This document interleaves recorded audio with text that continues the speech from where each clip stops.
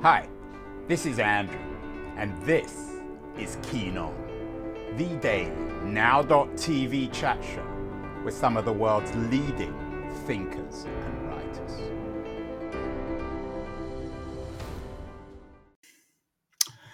Hello, everyone. As always, this is Andrew Keen, the host of Keen On a cold and very wet San Francisco morning on December the 22nd. I think the days are getting longer now, but it is very wet. Lots of water in San Francisco, both on the streets and, of course, on the surrounding oceans. It's an appropriate subject today, water and oceans. And we've been having quite a lot of conversations, actually, about water and oceans. Yesterday, I had the wonderful young journalist, Devi Lockwood, on, who's written a book about stories on water. New book called 1001 Voices on Climate Change. And later today, and this is for people watching, here's an image of all the places that Devi went around the world. As you can tell from that map, there's more ocean than land, although all her stories, I think, came on land. Later today, I have a conversation with a very talented environmental writer, Bathsheba Demuth, who has a new book out, Floating Coast, an environmental history of the Bering Strait, that strait that exists between North America and Russia. More ocean stories, more stories about water. Earlier this year, we had Giulio Boccialetti on the show about how water shapes society. Boccialetti has a wonderful new book out, Water: A Biography, which was just included as one of the best books of 2021 in The Economist, which is quite an achievement. So congratulations, Giulio, if you're watching. Today we're talking more water and the sea. This time we're taking a more theoretical approach. My two guests today on the show are two British-based, London-based academics, Liam Cambling and Alejandro Colas. They have a new book out, Capitalism and the Sea, the maritime factor in the making of the modern world. So it maintains our watery focus on this wet San Francisco morning. Let's begin with Alejandro Colas, who's talking to me from Willesden Green. Right, Alejandro? That's right. Not as rainy here in the London bowl that we are. Is there any water in Willesden? There is the name is after a river called the Wheelsdon. So yes, there's affluence coming from the Chilterns, I believe. So water everywhere, and that, of course, is that's the theme of your new book, which you co-authored with Liam Cambling, Capitalism and the Sea, the maritime factor in the making of the modern world. Is the core argument in the book, Alex, that when we try to make sense of modernity, we overlook the ocean because of its ubiquity? Not so much that, Andrew, but that we often assume its existence in the background. So what we're really trying to do in the book is bring to bear all the work that goes on at sea, all the energy that is produced by the sea, all the heat that has been sunk in the sea through global warming. And this so-called forgotten space is one that is so central to our civilization that we felt it was important to write a book looking at the relationship between that 7/10 of the saltwater world and this dominant form of society that we have called the capitalist market society.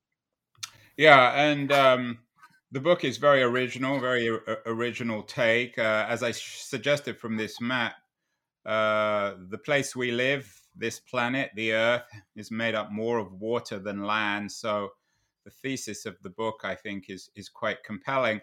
Of course, the other word in the title of the book is capitalism, and I don't think it's any secret that both Alex and Liam are politically on the left. The book is published by Verso, which is probably the world's leading leftist or Marxist publishing house. Liam, uh, capitalism. Perhaps I know you teach. Your day job is teaching, but let's have a little short class on capitalism. What does that word mean, or how do you mean it in the book? Our take on, thanks for having us, by the way, Andrew. And our take on capitalism is that it's a social relation that is based primarily on the exploitation of labor, so the extraction of what Marx would call surplus value or some kind of unpaid labor, but also crucially is also embedded in the appropriation of nature. And so what we try and do in the book, in our understanding of capitalism, is to understand the ways in which capital as a social relation plays out historically from its birth in the long 16th century, all the way through to kind of contemporary labor relations on boats, but also the geopolitical dynamics of capitalism, which is, sets of states in competition with each other, but also very often in collaboration with each other. And so our take on capitalism really tries to embed it in the everyday world of the labor relations on boats, all the way up to the kind of the macro of the international kind of legal system and how that reproduces this exploitative system that both produces massive progress. So, the sea is the center of the world economy in our take. The world economy couldn't exist in the same way without ocean-going sea transport, linking up people and places in incredibly diverse ways. Labor regimes out, dotted throughout Southeast Asia, supplying kind of assembly plants in China and so on. But the just-in-time production that all of those global supply chains depend upon are embedded in the ocean and ocean-going sea freight. And so what we want to do is to try to understand how these capitalist relations play out through the sea, rather than taking the typical kind of lens when trying to understand the history of capitalism and its contemporary kind of unfolding, which is to focus on the land. I don't know if Alex wants to add. Yeah, Alex, let's bring Alex in here. Alex, do you want to add something to that? I mean, I got the sense from what Liam was saying that on the one hand, your definition of capitalism is rooted very much in classic 19th century or Marxist theory of labor exploitation, but you're also adding the environment, which Marx was less interested in. Is that fair? I mean, there's a lot of debate around that, and we think it would be unfair to summarize him in that way, because there's a notion of capitalism as a very distinctive form of exploiting or organizing labor in the exploitation of nature. And Marx is very clear in both his magnus opus Capital and in earlier works that there is two things: that humans themselves are natural beings. We have our needs and we have our own physical limits and requirements, but he's also very clear that we can't live, obviously enough, without the so-called free gifts of nature or without transforming nature. And the sea is an especially powerful reflection of this, because we can talk about this, but it's very difficult, for instance, as you might do on land, to cultivate fish, at least in the high seas. It's one can, as we have been doing for several decades, try and capture the energy of the sea, including wind energy, but it's very difficult, or it's very challenging to sort of generate it from scratch. So there's all these natural gifts that the biosphere offers us. And what the capitalist enterprise does is, as Liam was saying, sometimes in a progressive and constructive way, but always underlying with it some inequalities and super exploitation. What it does is capture those natural energies and transforms them into profit generally. There's a liturgical element, I guess, to this book and to this debate. Are you both Marxists? Do you consider yourselves Marxists? Is that a rude question on a wet morning? Not at all. Well, I'll speak for myself. It's not a rude question, and yes, absolutely, of the Karl, not the Groucho variant. Although I do like the Marx Brothers a great deal as well. Yeah. Well, what the other Marx said was that he would never join a club that wanted him in it, which is probably true of many Marxists too. What about you, Liam? Are you a Marxist of the Karl version? Yeah, certainly. But I think that one of the things that's often misunderstood about Marx is that it's an extremely rich set of analytical tools. And I think that the one thing that we try to do in this book is get away a little bit from over-theorizing or Marxologizing the sea, and instead try to use some of Marx's tools that he uses to critique political economy in a methodological way. And so the book is ordered in that kind of way to try and tell the historical story of certain categories that Marx would use, such as exploitation and appropriation, but also some that he wouldn't, such as logistics and the offshore. I don't want to spend this whole time arguing about Marx because too much time and ink and money has already been spent on that over the last 200 years.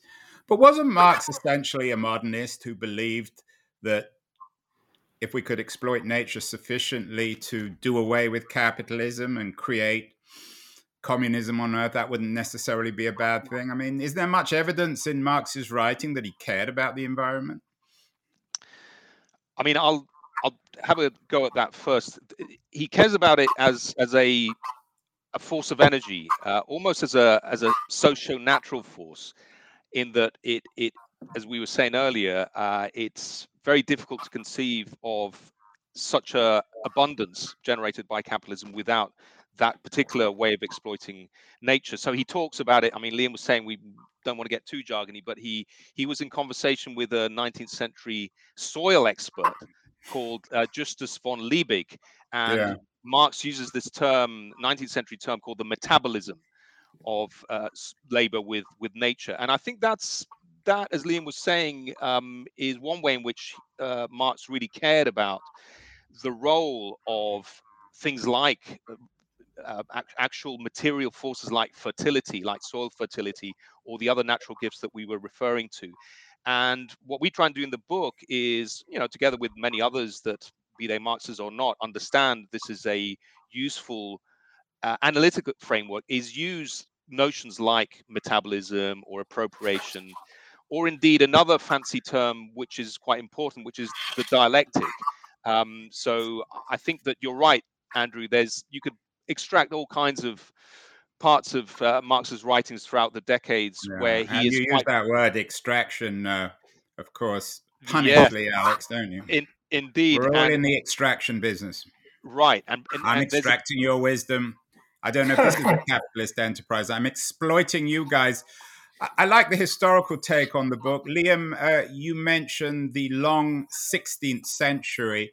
When I was looking at the book, it occurred to me that perhaps one of the great figures of this long 16th century was Sir Francis Drake, who I've done a couple of shows about, one with the historian Lawrence Bergreen about Drake as a pirate, his relationship with Elizabeth I, and the foundations of European empire.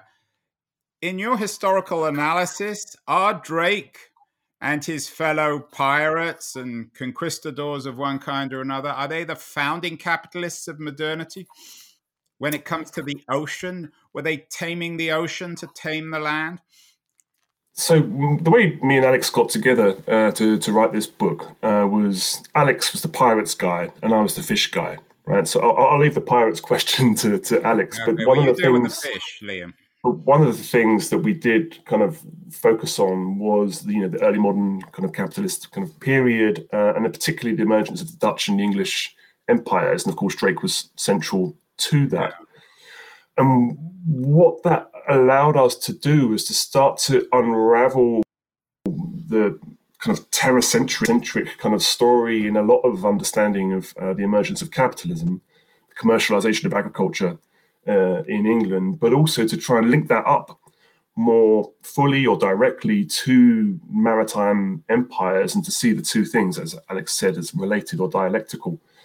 And certainly Drake was part of that story, but so were the Dutch and their incredible kind of emphasis on making boats go faster, but also carry more stuff, right? So they really kind of capitalized on trying to make ships move more stuff around the world and on a cheaper basis, basically exploiting the labor of on board. Marx was always amused with paradox.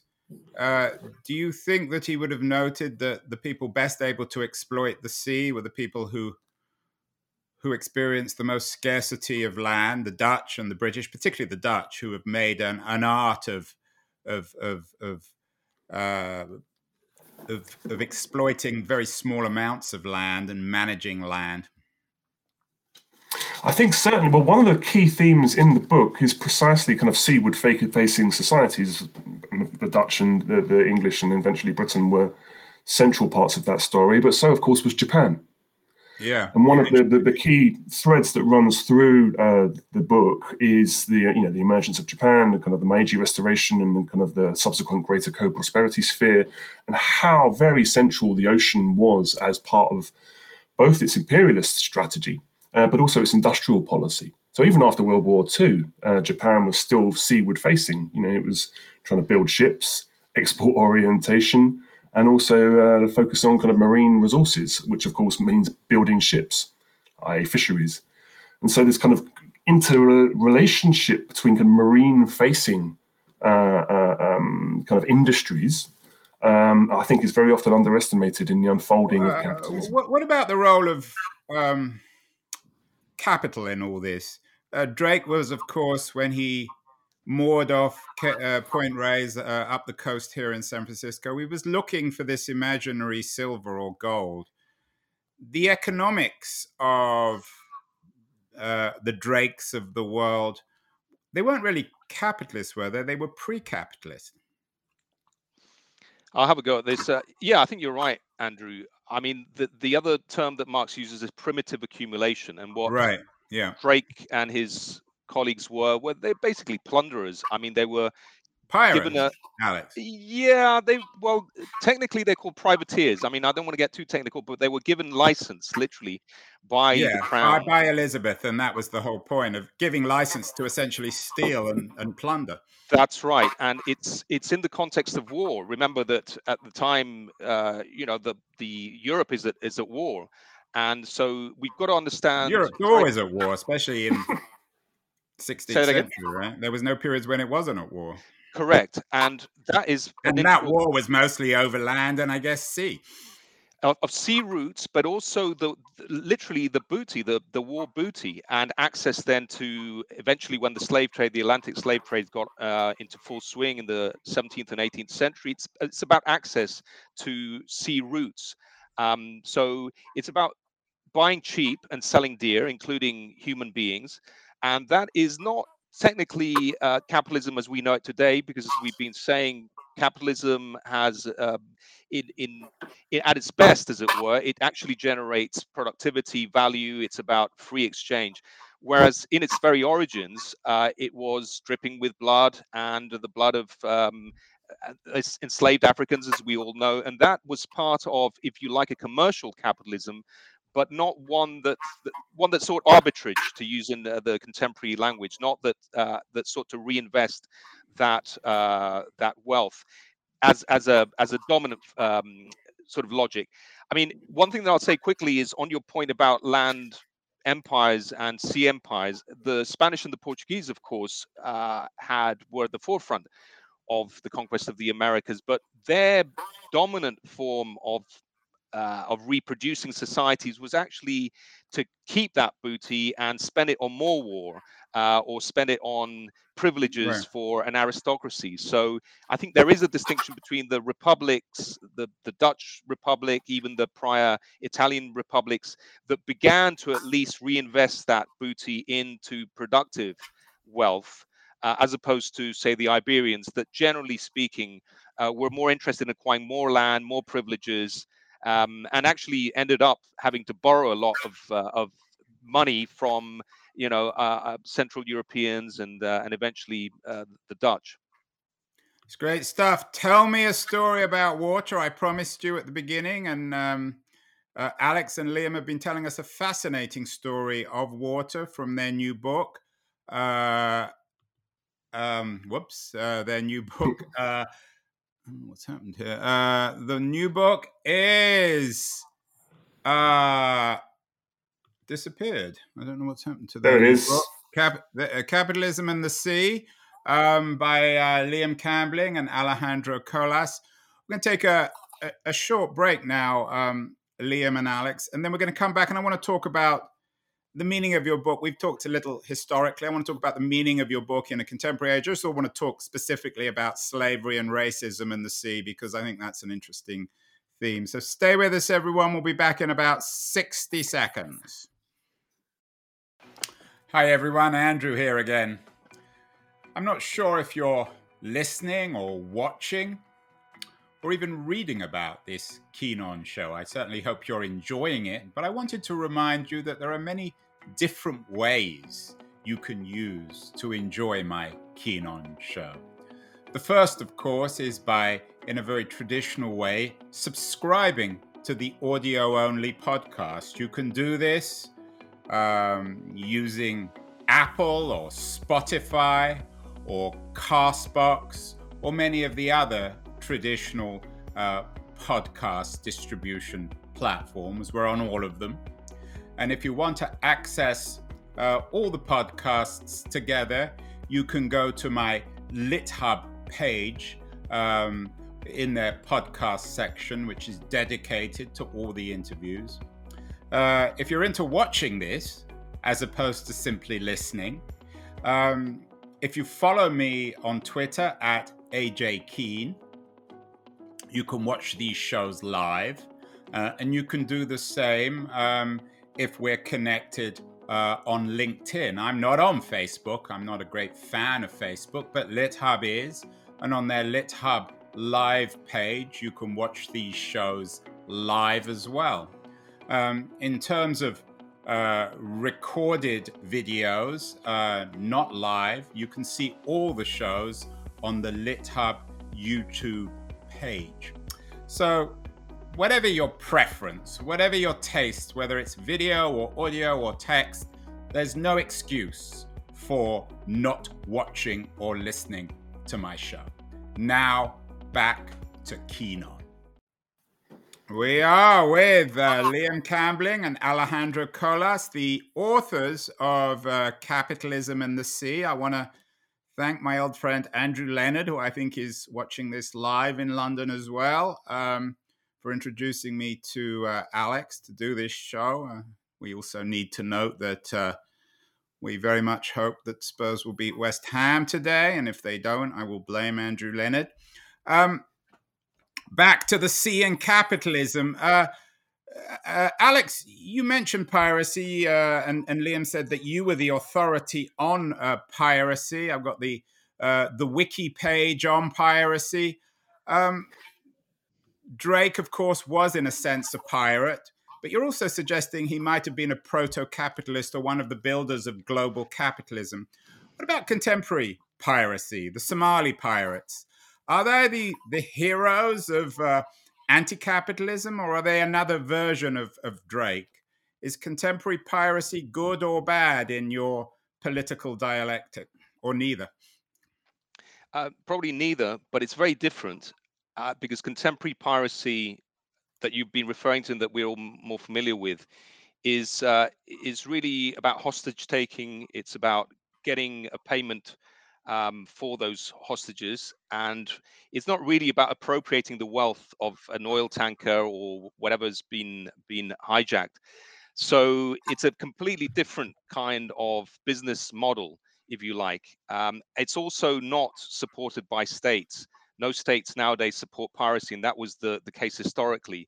The British Empire, certainly until the early 19th century, was built on piracy. So those are very, very important differences. I mean, I think there is. I'm there's a rich ethnography on contemporary piracy, but the idea that the Somali pirates were the Somali Coast Guard and were somehow defending the natural resources of their coastlines, their shorelines, is probably incorrect, except maybe in the very early stages of the first instances of piracy off the coast of Somalia. Subsequently, ethnographers and other specialists have pretty much demonstrated that it becomes it's almost like a syndicalization of profit making that, as far as I'm concerned, is neither good nor bad. It's just the way that people make a living. It's just another. Generally, it's a more distributed version of capitalism. Liam, there's obviously a European focus to your work because the origins of capitalism lie in Europe, but you also, in the book and in some of your interviews, you write about non-European adventurers. You write about a man called Zheng He, a Chinese mariner. So it wasn't just the Drakes and the Cortezes of the world that were rampaging the seas to found global capitalism. What was the role of China and Chinese maritime endeavors in the foundations of modernity? I think the more important story, actually, in the East Asian context is Japan. Right, we talked about Japan earlier, yeah. Yes, exactly. And I think that one thing that's often missed in understanding the emergence of Japan is the centrality of Japan's kind of shipping companies and the struggles that they engage with to try and stand up to the Western European liners, especially the Brits. And this was really in the period of industrial capitalism onwards. And of course, the main articulation of China with all of this story previously and in the industrial period was being subject to colonial and imperial kind of strategies, including of the British around the tea kind of trade with India, but also, of course, the gunboat diplomacy with the British allies, the US, of the opening up of ports. One of the fascinating things, the kind of path dependencies of that history, is a category that's still used in international trade now, which is the most favored nation. We don't write about this in the book, actually, but the most favored nation as a category is used in the World Trade Organization and other international trade bodies. But essentially, it came from the Brits and the Americans agreeing that the ports that they had plundered and taken kind of physical control of would have the same treatment of each other. And so it was a kind of an imperial kind of old boys club of trying to open up the entire East Asian economy. Ports were always important. You're talking to me, I know, Liam, from your mother-in-law's place in France, in Le Mans. This Anglo-French rivalry fought over the Channel. How symbolic or relevant is that in the foundations of global capitalism? I think that it's an important strip of water, and all the more so today with the ongoing fight over fish and post-Brexit trading arrangements. I mean, I think it's the French-British rivalry plays out in really important terms for the rest of the world in relation to the history of colonialism and colonization. I want to talk about colonialism, actually, but before we get there, one thing occurred to me. It's, again, an irony. We did a show on modern Greece recently, and one of the things that I remember is that, Greece is the dominant country now in the international shipping business, and yet its economy isn't very strong. So you can be a major player in global capitalism without dominating the global economy. How do you explain Greece's centrality in global shipping and yet its peripheral role in global capitalism itself?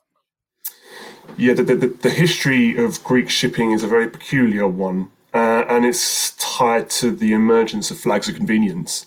Now, of course, the shipping magnates from Greece, which tend to be kind of family-owned businesses and are still, very significant, tend to be in kind of more the tramp shipping area.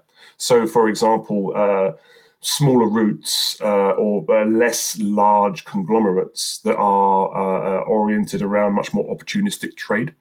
compared to the Maersks of the world, which are much more concentrated, controlling entire chunks of the world. So although the Greek individuals play a major role in terms of capital, which of course has ties to the history of London and maritime finance there. Actually, in terms of containerization and the other big kind of shipping industries, that they're relatively small fry. And what we see instead now is, in addition to the historical dominance of global shipping by Western Europe, interestingly, the US very rarely ever got a foothold in the global shipping industry. We see now the kind of the re-emergence of East Asia, and especially with Japanese, but more recently with Chinese shipping companies as really being among the top dogs. Fascinating stuff. We've done a number of shows recently on the Holocaust, and of course the role of railways in the Holocaust is central. The railways have no moral good or bad, but of course they were used for evil. The same is true of the ocean. The ocean is neither good nor bad, but it was used for the slave trade. We had the British-based anti-colonial theorist Kehinde Andrews on the show. He has an important new book out, The New Age of Empire. Alex, perhaps you could talk about the role of oceans in the foundations of the slave trade, particularly in the context of capitalism. I think so first thing to say is that this was a reinvention of an age-old institution, unfortunately, and it was based, as we know, on chattel slavery. So the ocean plays a dual role. On the one hand, it is a form of differential accumulation. You buy cheap and you sell dear. As we were saying, in this case, enslaved human beings. But importantly, the ocean is also a space that creates distance. In other words, it generates risk. It generates the possibility of buying or enslaving Africans who have many different ethnicities and languages on the African coastline, and then priming them, to use the language of the period, turning them into generic individuals called Negroes, to people that are going to be then subject to a uniform enslavement and put to labor on plantations on the other end in the Americas. And the sea is really important in that. It creates what one author called social death. It allows the living, as it were, to continue almost as if they're dead, almost as zombies. And it's no coincidence that Yoruba notion is so powerful in the Para-Caribbean and in parts of the African parts of the Americas. So I think it's important to think not just symbolically of the sea as history, and as Derek Walcott would have it, and as a cemetery of millions. Derek Walcott being the West Indian writer. Yeah, Nobel poet laureate. He wrote a famous poem called "The Sea's History," where he refers to, obviously much more poetic ways, but to the ways in which the Atlantic Ocean is a cemetery. But there's a reverse of that too in the narrative of American capitalism or liberalism. The sea as liberation, the sea as the place you use to escape from bad Europe to free America. So it goes both ways, doesn't it? Yeah, I think that's right. Although, again, we shouldn't underestimate how many of the Europeans, the Brits, or others who arrived on American shores certainly in their origins, were also indentured. So, be it Romanis, be it descendants, all kinds of minorities, religious or ethnic minorities, or those that were simply poor or had been imprisoned, were shipped over, literally banished from Right. European lands. But I think your point is right, that by the 19th century and certainly the beginning of the 20th century, clearly the shipping lines had been democratized, or at least there was a cheap ticket to the Americas as a future. And in that respect, yes, the shoreline and the sea beyond it offers a horizon of opportunity, no doubt. Pictures, photographs are key, obviously, in all this. And you're both academics. So let me give you a little quiz for the end here. You are familiar with this image of the traffic jam in the Suez Canal, which captured the imagination of the world earlier this year. This jamming of the Suez Canal by one of the world's biggest ships, what does it tell us about contemporary capitalism and the contemporary oceans? Who wants to take that? Well, I think the Ever Given, this story is very often overplayed.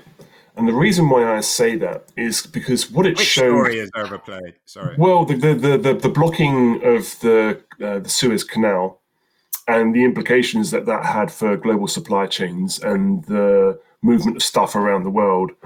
The main story was that it was this terrible crisis, and it was on a very contingent, momentary basis. But what we saw the shipping lines do was very quickly reroute around the South African coast and shift. And so, although there was a momentary blip on the screen of profitability for global shipping, it was tiny compared to, for example, the much more significant blip of the global financial crisis of 2007-8, but also of COVID. And so what the Ever Given does, I think, in a popular sense, help us to understand is just how embedded Western European consumption and North American consumption is in the kind of east-west superhighway, and how so much of what we consume, for better or worse, is tied to the global production networks, which are kind of centered on China, but of course also include the entire kind of East Asian and Southeast Asian region, making widgets, sending it somewhere else to be manufactured more, to be eventually assembled in China. And so I think that what we see is an over-egging of that, the Ever Given pudding. But it's fascinating how it's become this kind of emblematic kind of image of contemporary capitalism. Yeah, and because its it's so limits. full of sort of vulgar imagery of things getting stuck in the lavatory, basically, right? Long things. Let's end. This is a fascinating conversation. Capitalism and the Sea, a new book by Liam Campling and Alejandro Colas. The dominant issue, of course, in the world today remains the environmental one. We've had all sorts of shows about the water crisis. We had Erin Brockovich on the show recently. She has a new book out, Superman's Not Coming. From your book, Capitalism and the Sea, what lessons does your work or your research offer in terms of using shall we say, a progressive, leftist, even Marxist way of confronting our simultaneous crisis of inequality and global warming? I know that's a big question, but very briefly, do each of you want to have a shot at that? I mean, your book is very academic and specialized, but it's also broad. As Marxists, you have a broad canvas to analyze modernity and inequality and injustice. What lessons can we learn? What's the upside of the book? Well, let me offer a couple before Liam comes in. I mean, one is that the way in which we consume is very much premised on the way we produce, and we've got to think about those sites of production where stuff is produced, and the kinds of social relations that Liam was referring to right at the beginning as the beginning of thinking about different ways of consuming. The other thing is that linking it up to the environmental aspects, Andrew, is that the global ocean is a heat sink of this civilization, or this fossil capital that we live in, this civilization, carbon civilization we live in. And so one of the things to keep remembering is that that carbon is stored in the seas, and the timelines therefore are completely different. As much as we're trying to keep the temperature of the planet below 1.5 degrees, and as much as people based on land are trying to develop the kinds of policies that might get us there, we've got to bear in mind that there's going to be a release of heat from the seas for many, many decades, if not centuries ahead. So the other lesson that I'd say is that much of what happens at sea is dependent on what we do politically on land.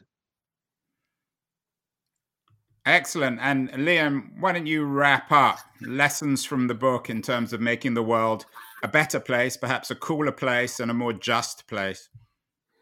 I think I'll come back to the earlier point that Alex made around metabolism and how the nature and social forces are deeply imbibed. But another example to add to the heat sink is the question of acidification and the carbonification of the oceans, which is at its greatest level than for I think over 2 million years. And what it simply means is that shellfish and shell creatures, tiny little plankton and so on, can't form their shells. And if they can't form their shells, they do no longer constitute the massive biomass which lives in the ocean. It's not fish and so on. It's these tiny little critters. And without them, climate change's kind of evil twin, which is acidification, will go unabated. And so I think what it teaches us is that to really understand the future of humanity and civilization, we have to rethink our relationship to the extraction and dumping of matter, and to actually think of as a species about how we can live with and part of the planet, as opposed to acting on it. And I think the oceans are a great way for us to start thinking beyond our current navel gazing. And when it comes to the species, Liam, what should we read to remind ourselves? I'm assuming Marx's German ideology, perhaps to rethink what species being is. A couple of quick reads. Well, potentially that, yeah. In addition to your new book, Capitalism in the Sea. Well, Good of course, Christmas reading. It's always nice to read Marx over Christmas, isn't it? Well, I'd recommend work by people like Jason Moore to try and understand capitalism as a kind of world ecology, but also Stefania Barker, who writes a lot about labor and social reproduction and ecology. And so just to broaden out the way that we think about the capitalist kind of nature relation. I mean, it's good that the Marxist tradition now is focusing so